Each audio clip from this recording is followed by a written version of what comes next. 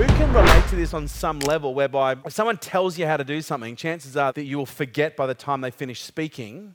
But if they show you how to do something, then you'll remember it a little bit better. But if they actually get you to do it, then you remember it almost every time. Who can relate to this, right? One of the things that I learned about accelerated learning is the importance of actually being physically involved in the learning process, being actually physically and psychologically engaged in the learning process. Now, if you just sit there and listen to the information that I'm going to share with you, you're going to retain somewhere between 15 to 25% of the information.